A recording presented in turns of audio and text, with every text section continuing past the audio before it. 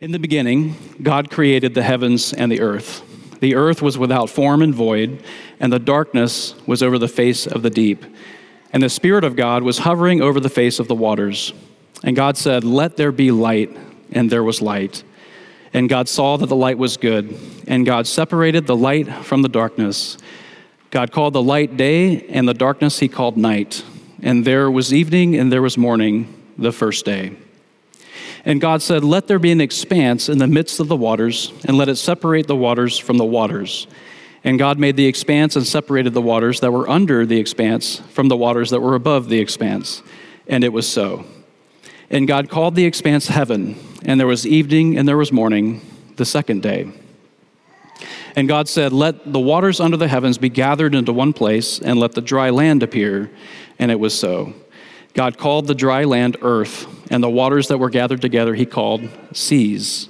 And God saw that it was good. And God said, "Let the earth sprout vegetation, plants yielding seed, and fruit trees bearing fruit, in which is their seed, each according to its kind on the earth." And it was so. The earth brought forth vegetation, plants yielding seed according to their own kinds, and trees bearing fruit in which there is seed, each according to its kind. And God saw that it was good. And there was evening and there was morning, the third day. And God said, "Let there be lights in the expanse of the heavens to separate the day from the night, and let them be for signs and for seasons and for days and years, and let them be lights in the expanse of the heavens to give light upon the earth." And it was so. And God made the two great lights, the greater light to rule the day and the lesser light to rule the night and the stars. And God set them in the expanse of the heavens to give light on the earth, to rule over the day and over the night, and to separate the light from the darkness. And God saw that it was good, and there was evening and there was morning, the fourth day. And God said, "Let the waters swarm with swarms of living creatures, and let birds fly above the earth across the expanse of the heavens." So God created the great sea creatures and every living creature that moves, with which the waters swarm, according to their kinds, and every winged bird according to its kind. And God saw that it was good. And God blessed them, saying, "Be fruitful and multiply, and fill the waters and the seas, and let birds multiply on the earth." And there was evening and there was morning, the fifth day. And God said, "Let the earth bring forth living creatures according to their kinds, livestock and creeping things, and beasts of the earth according to their kinds." And it was so.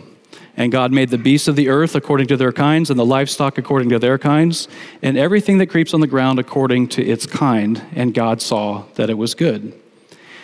Then God said, "Let us make man in our image, after our likeness, and let them have dominion over the fish of the sea, and the birds of the heavens, and over the livestock, and over all the earth, and over every creeping thing that creeps on the earth."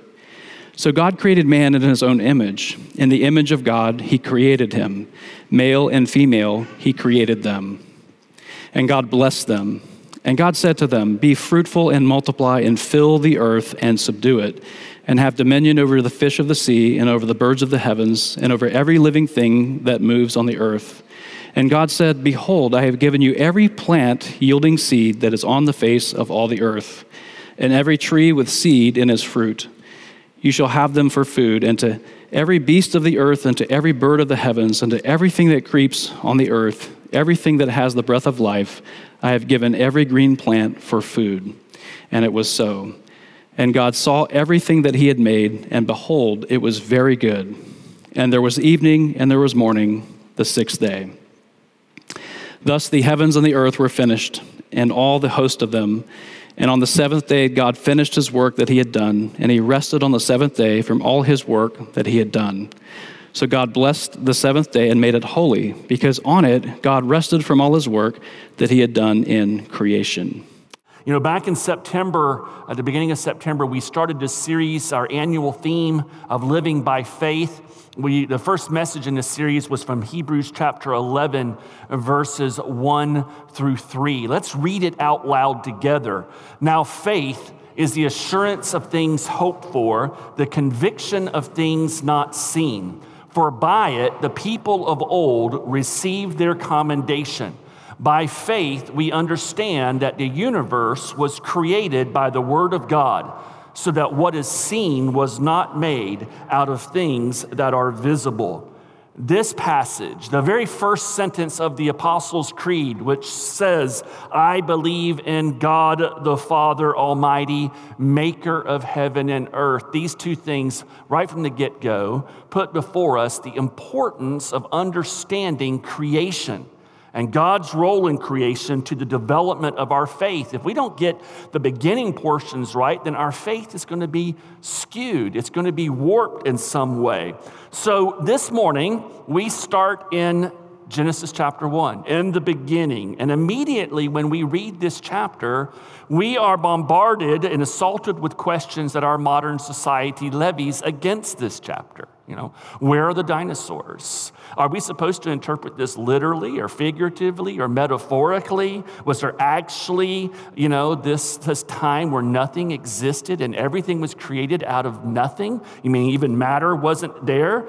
And in some way, did God use maybe evolution in order to bring all this about? These are all questions that are interesting, but they aren't the right questions to be asking of this passage if we're going to understand how this passage applies to us living by faith, which is so obviously important. Without faith, we cannot please God. We cannot walk with God. So we're going to be in Genesis chapter 1 through Genesis chapter 11 between now and Christmas time. And this period of time is called primeval history. In other words, the period of time from nothing at all up to the patriarchs, the beginning of the patriarchs, which would be Abraham, beginning in chapter 12. And these stories and the chapters, some of them are obvious why they're there and why they're important to our faith. But honestly, there are things in these passages and in these chapters that you just kind of scratch your head and say, why is that even in the Bible? What does that have to do with our faith? So where we are this morning, Genesis chapter 1, it's foundational. And we've got to ask the right questions of this passage. And so that's going to be kind of our framework by way of an outline this morning. We're going to ask 4 questions of this passage. The first question, you probably already know what it is because we ask it about almost every passage of Scripture. Anybody know what it is? Yeah, some of you got it. What's the context? What does the context of this passage teach us? Church, we always have to put Scripture in context. A text not put in context is nothing more than a pretext to say whatever you want to say. Okay? And so it's important that we always do this. And when we think about the context of Genesis 1, we have a historical context and we have a literary context. The historical context we understand. We know it. The author, Moses, right? He has led the Israelites out of Egypt in the Exodus for 400 years. They are slaves in Egypt in horrendous conditions. During that time, the people, the descendants of Abraham and Isaac, which Lauren talked about in her children's story this morning, they have forgotten the God of Abraham, Isaac, and Jacob. Their faith is very corrupted, very polluted. They have been raised in a thoroughly pagan environment filled with the idea of multiple gods being worshiped. They leave Egypt kicking and screaming. If you're familiar with the story, the Israelites just gave Moses holy hell. Within the first year, he was bald. Okay? Nah, I don't know about that part. But it was bad. Okay? And what you see in the Old Testament was over a 40-year period of time, right? These Israelites are rebellious and cantankerous and stiff-necked. It's so bad that ultimately God says, because of your obedience and rebellion, all the adults who I brought out of slavery in Egypt, and I told you that, the promised land, this wonderful land that I have prepared for you is going to be your new home, you don't get to go there. Sorry. That's it. You're going to die in the wilderness. And so during that 40 years of just sitting in the wilderness, waiting for this generation to die, Moses begins to write what we call the Pentateuch, the first 5 books of the Bible, Genesis through Deuteronomy. He's writing really for the benefit of this next generation, the children who are going to grow up, and they're being called upon to go into the promised land, to conquer this land filled with strong cities and warlike people and aggressive cultures. And they're afraid. Naturally so. Their life has been, face it. Imagine being born and living in a destitute wilderness for the first few decades of your life. You've known nothing but chaos and deprivation. It's been hard. And you're filled with fear and anxiety, thinking about going into this land and taking on kingdoms that are more powerful, that are ferocious and evil. And what about their gods? Are their gods stronger than your God? This God that you really don't know all that much about, except there's this presence and there's this guy Moses over here telling us what we need to believe. How do we know that we even trust him? And so these passages, like Genesis 1, are meant to help these Israelites with these fears and anxieties. That's the historical context. The literary context is, and I'm saying the literary context, I could say the textual context. I want to maybe right from the outset establish something. As our church, as a Reformed church, and I personally, I believe that all of the Bible, including Genesis chapter 1 through 11, is inspired by God, and it is therefore absolutely true and authoritative for our lives. God loves us. He communicates to us through his word everything that he wants us to know about him and about life. He tells us in 2 Timothy chapter 3 that all scripture is God-breathed and is useful for teaching, rebuking, and correcting and training in righteousness, so that the man of God may be thoroughly equipped for every good work. Over 1,600 years, God communicated through more than 40 different authors so that the Bible could be composed and we could receive his divine word for us. Peter, the first apostle, so to speak, of Jesus, tells us that above all, you must realize that no prophecy in Scripture, in other words, no message from the prophets, no book within the Bible, like Jeremiah, Isaiah, the Gospels, no prophecy in Scripture ever came from the prophet's own understanding or from human initiative. No, those prophets were moved by the Holy Spirit and they spoke from God.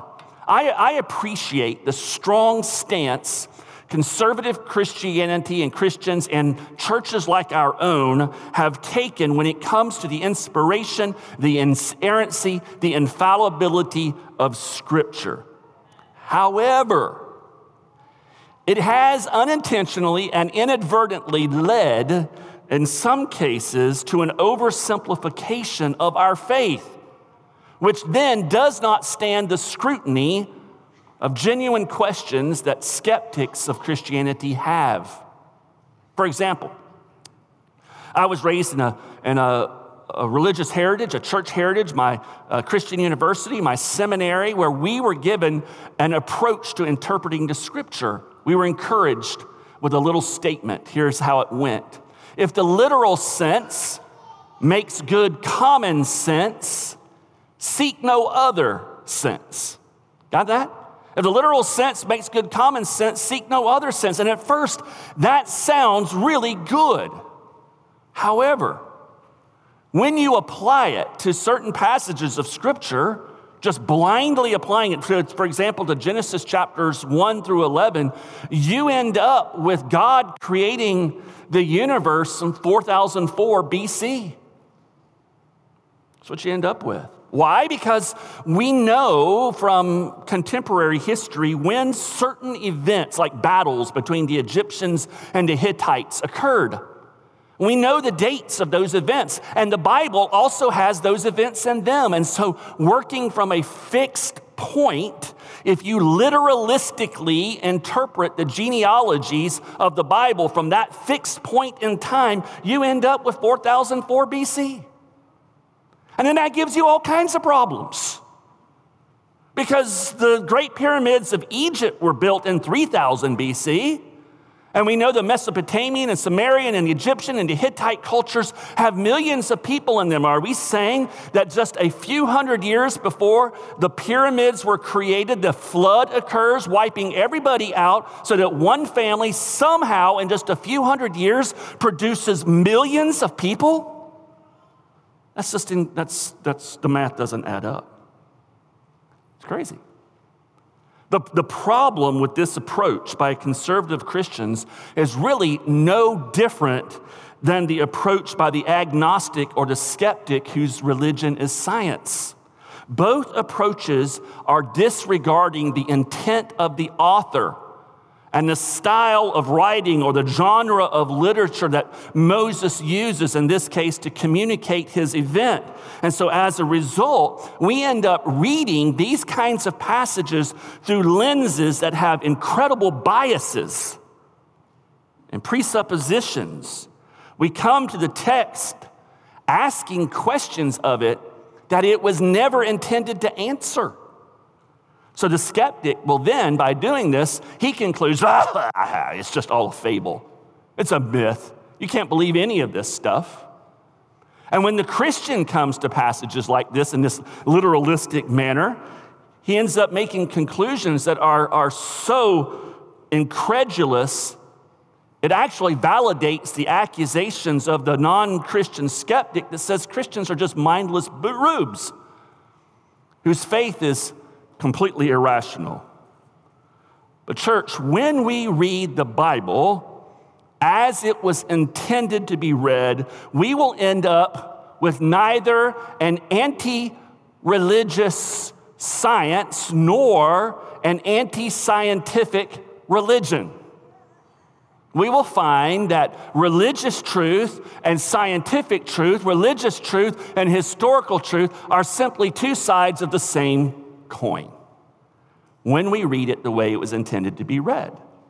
Tim Keller writes, the way to respect the authority of the biblical writers is to take them as they want to be taken. Sometimes they want to be taken literally. Sometimes they don't. We must listen to them, not impose our thinking and agendas on them. So the context is this: Moses is writing to Israelites. They are afraid, they are anxious, they are filled with worry. Their lives have been chaotic and hard, and the future looks even more chaotic and harder, and they are concerned. They do not have the scriptural, biblical faith that they need to experience what is to come. And so this is what he is doing in Genesis, beginning in Genesis chapter 1. So the second question, if we understand the context, what is the goal of this passage of Scripture? Genesis chapter 1. Christians and non-Christians alike come to Genesis 1 with the how questions of the scientist and the when questions of the historian.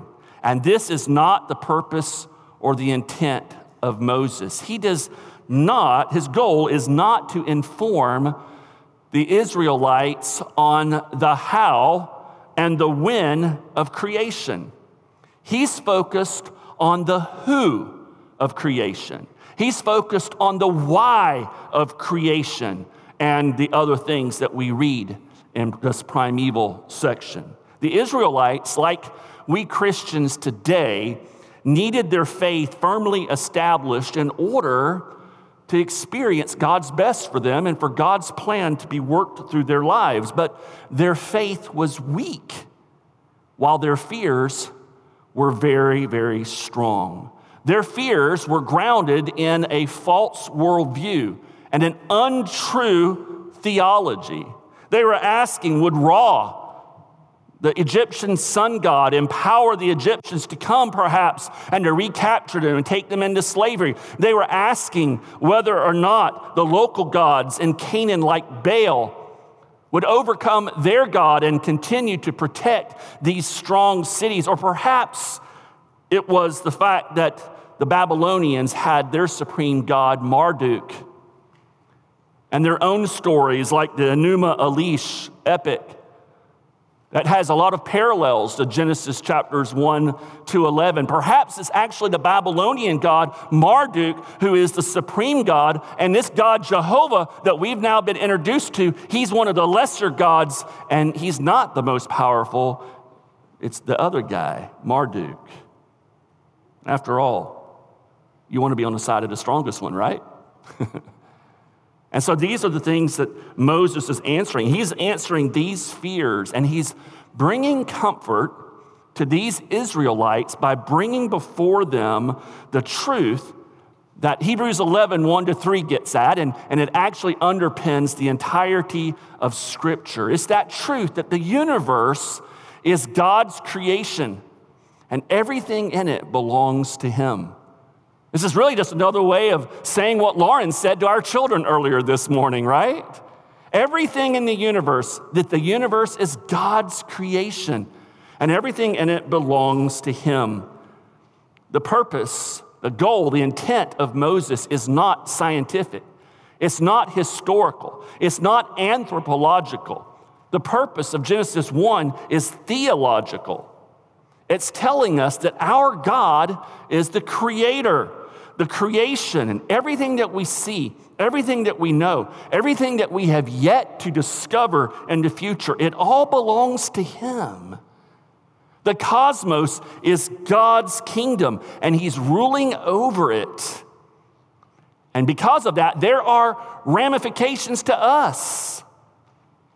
He's calling on us to obey Him, to glorify Him, to worship Him, to please Him with our lives.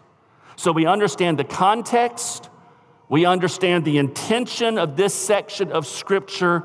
Now, how does Moses' message, how does he go about actually accomplishing the goal of bringing comfort and beginning to establish this primary theological truth in the hearts of the Israelites? Well, this is where we get into the text. He does it primarily, as we're going to see in this moment, through the content. As we walk through the verses, we can see what he's doing here.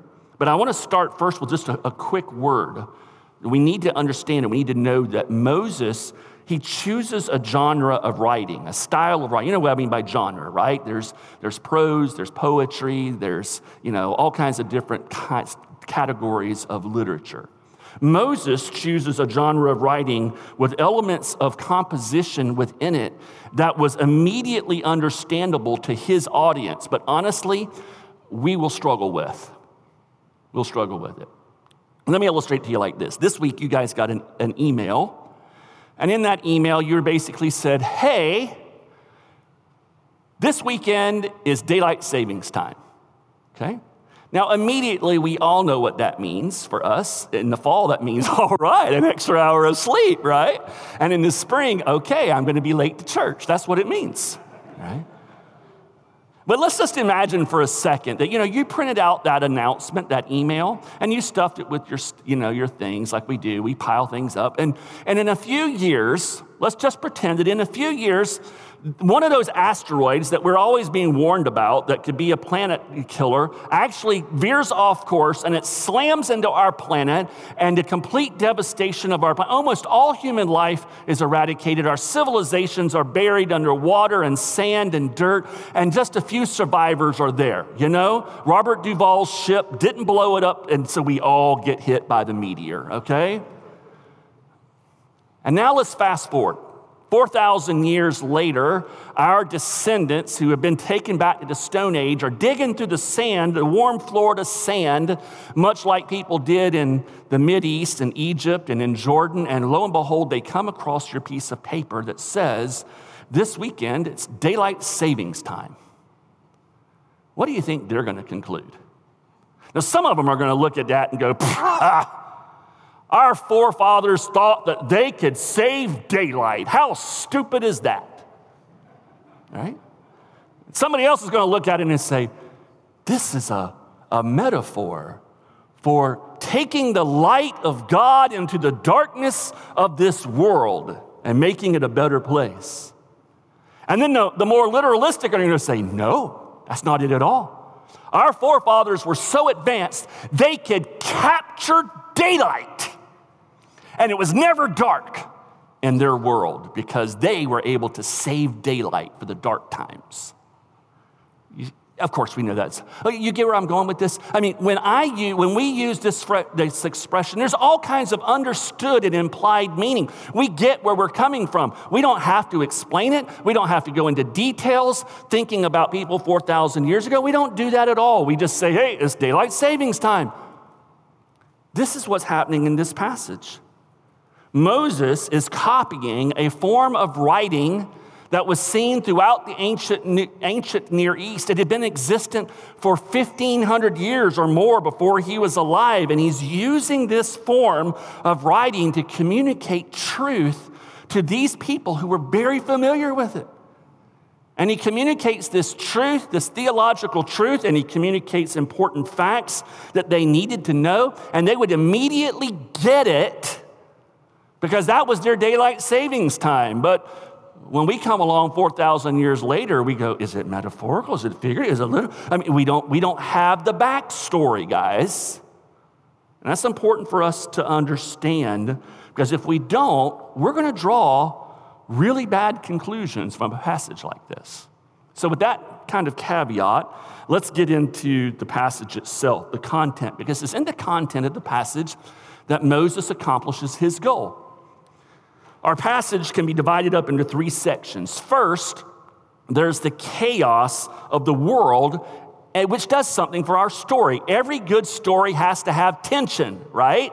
Has to have some kind of conflict going on, and we find that tension in the first couple of verses. In the beginning, God created the heavens and the earth. The earth was without form and void, or it was empty, in other words. Darkness was over the face of the deep, and the Spirit of God was hovering over the face of the waters. Out of the gate, Moses says, Israelites, Marduk, I don't care what their stories say, Marduk did not create the universe by fighting and warring with other lesser gods and then end up creating the land and the sea and blah, blah, blah, blah, blah. It wasn't Marduk, guys, no matter what the Enuma Elish says. It wasn't Ra, like you've learned in Egypt. It wasn't, some of the other gods that the Mesopotamian cultures talk about. The universe was created by, and he gives us the name of God, Elohim, the living God, who in chapter 2, he'll say has another name, Yahweh. He is. The earth, it's formless and it's void, it's chaos.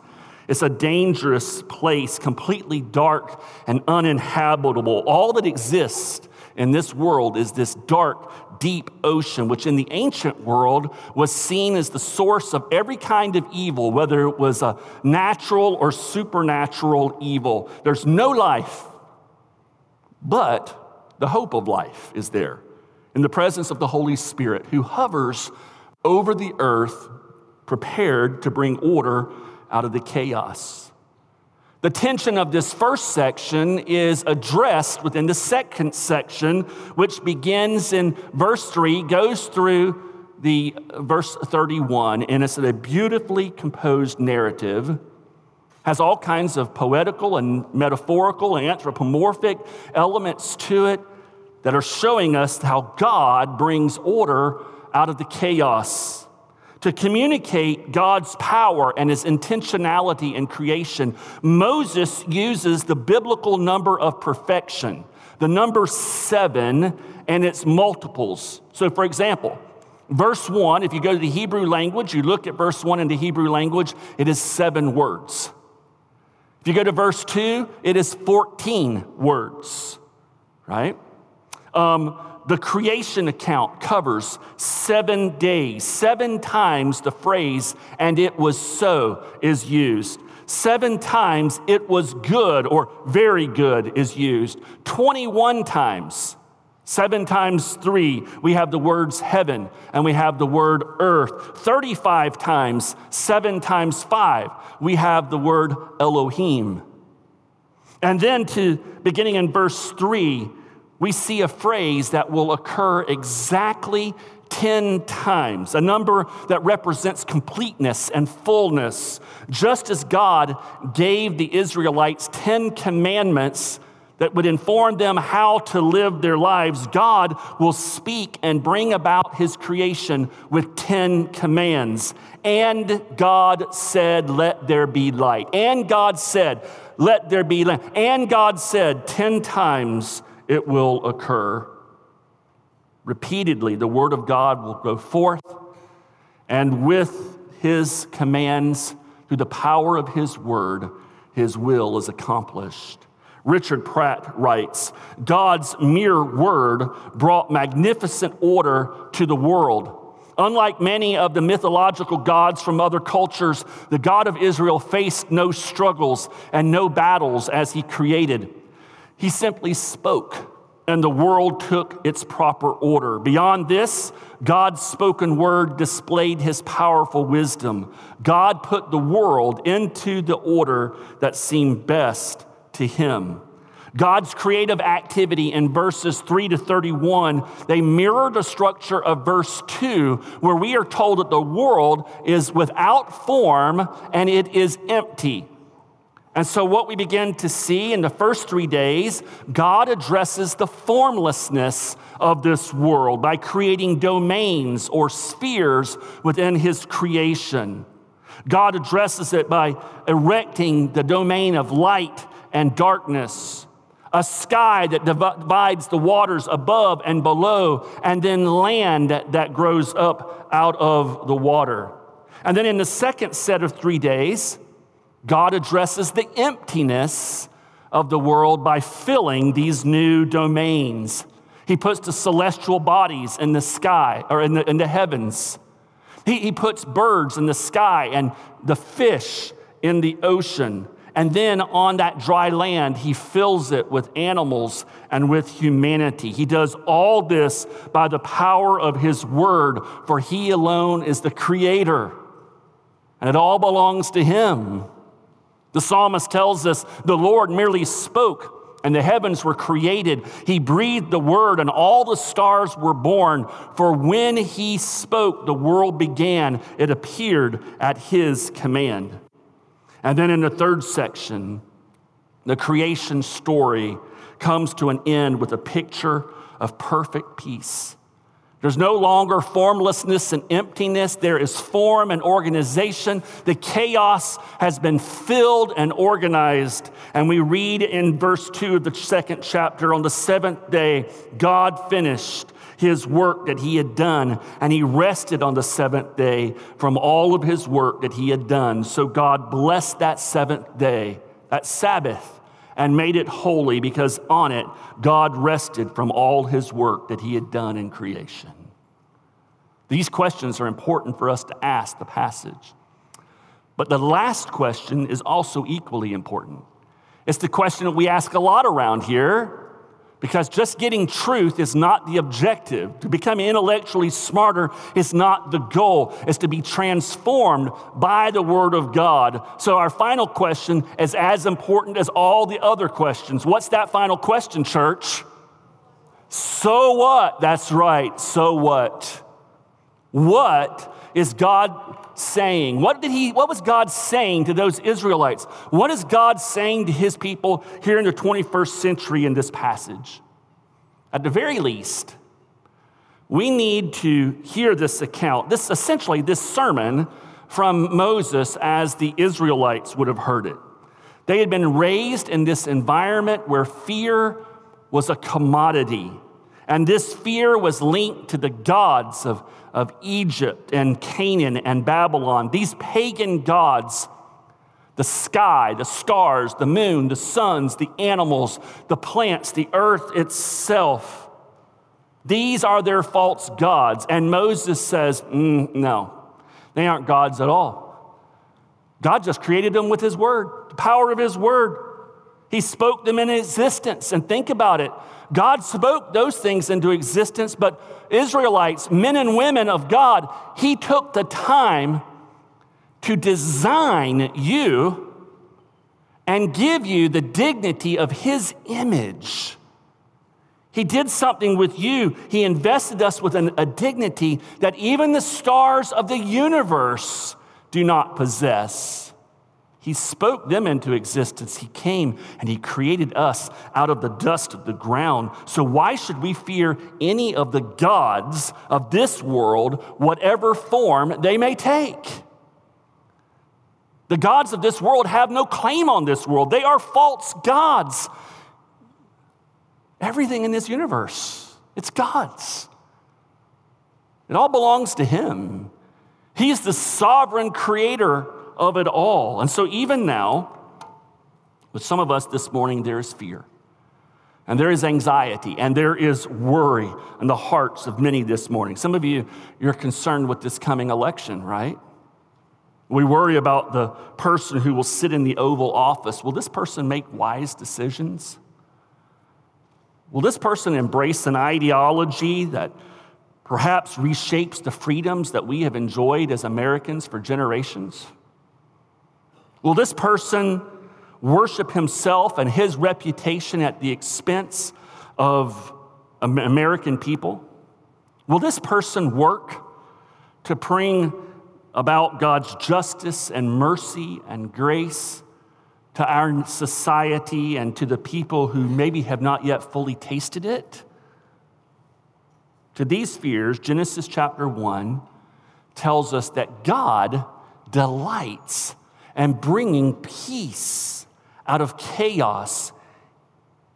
He's so powerful, he can bring peace even out of the chaos that emanates from Washington, D.C. How about that? That's how powerful God is. But now for some of you this morning, the chaos, the fear, the anxiety, the concern, it's even more fundamental. You look at your life and you don't like what you see. You look at your life and you've been searching for answers, you've been searching for peace, you've been searching for meaning and purpose, yet all the things that you have tried, which you might begin to realize are nothing more than the false gods of this world. They take the form of money and prestige and popularity and sex and recreation and luxury. Now, all the gods of this world, you've tried them and you've come to realize that you are empty this morning. You're empty like that primeval world in Genesis chapter 1. And the good news to all of you who are feeling these kinds of things this morning, whether it's because of an election or your spiritual walk or whatever it may be that's going on in your life, I want to point you to the truth of the gospel this morning as we close out. The Apostle John, in his gospel, begins by directly quoting and mimicking Genesis chapter 1. He says, in the beginning, the Word already existed. The Word was with God, and the Word was God. He existed in the beginning with God. God created everything through him, and nothing was created except through him. The Word gave life to everything that was created, and his life brought light to everyone. The light shines in the darkness, and the darkness can never extinguish it. God sent a man, John the Baptist, to tell about the light so that everyone might believe because of his testimony. John himself was not the light. He was simply a witness to tell about the light. The one who is the true light, who gives light to everyone, was coming into the world. He came into the very world he created, but the world didn't recognize him. He came to his own people, and even they rejected him. But to all who believe him and accepted him, he gave the right to become children of God. They are reborn not with a physical birth resulting from human passion or a plan, but a birth that comes from God. So the Word became human, and he made his home among us. He was full of unfailing love and faithfulness, and we have seen his glory, the glory of the Father's one and only Son. The perfect, ideal world of Genesis 1, as we'll see in a couple of weeks, is going to be corrupted in Genesis chapter 3. Sin will introduce an even greater and more harmful form of chaos and darkness into our world because the fruit of sin is eternal separation from God. But our triune God, the same God in Genesis 1 who said, "Let us," plural, "make man in our," plural, image. God the Father, God the Son, God the Holy Spirit, one God in three persons, sends the second person of that Godhead, Jesus, to earth, and he takes on flesh, and he dwells among us, and he lives that life and dies the death that we deserve so that once and for all, chaos and darkness can be eradicated, and all who believe in him can enter into his eternal Sabbath rest. And so for all of you this morning filled with fear, for all of you who are looking for answers, for all of you who are feeling insignificant and within the expanse of the cosmos, looking for meaning in your life, our Lord Jesus Christ offers you perfect peace and rest. And if you don't know him, I want to encourage you this morning. Come see me after the message at the close of the service, or come over to our spiritual care area where we will have people who will pray and talk with you. Heavenly Father, may you spread your peace in our lives and in our hearts. May you do a work of redemption and restoration in our community, in our city, in our nation. But Lord, even more importantly, would you do it in the individual lives of those who are here and who are listening this morning. Father, for the believer who already knows you, may we rest in your sovereign control. This universe completely belongs to you, and you control all of it. It is your creation. We need not fear. We need only rest in you, Lord Jesus. And for the one who does not yet know you, may even today you plant within them a yearning desire to know you, Lord Jesus, as the creator God that you are, who can bring peace into the chaos of their life through your good news. In your name I pray. Amen.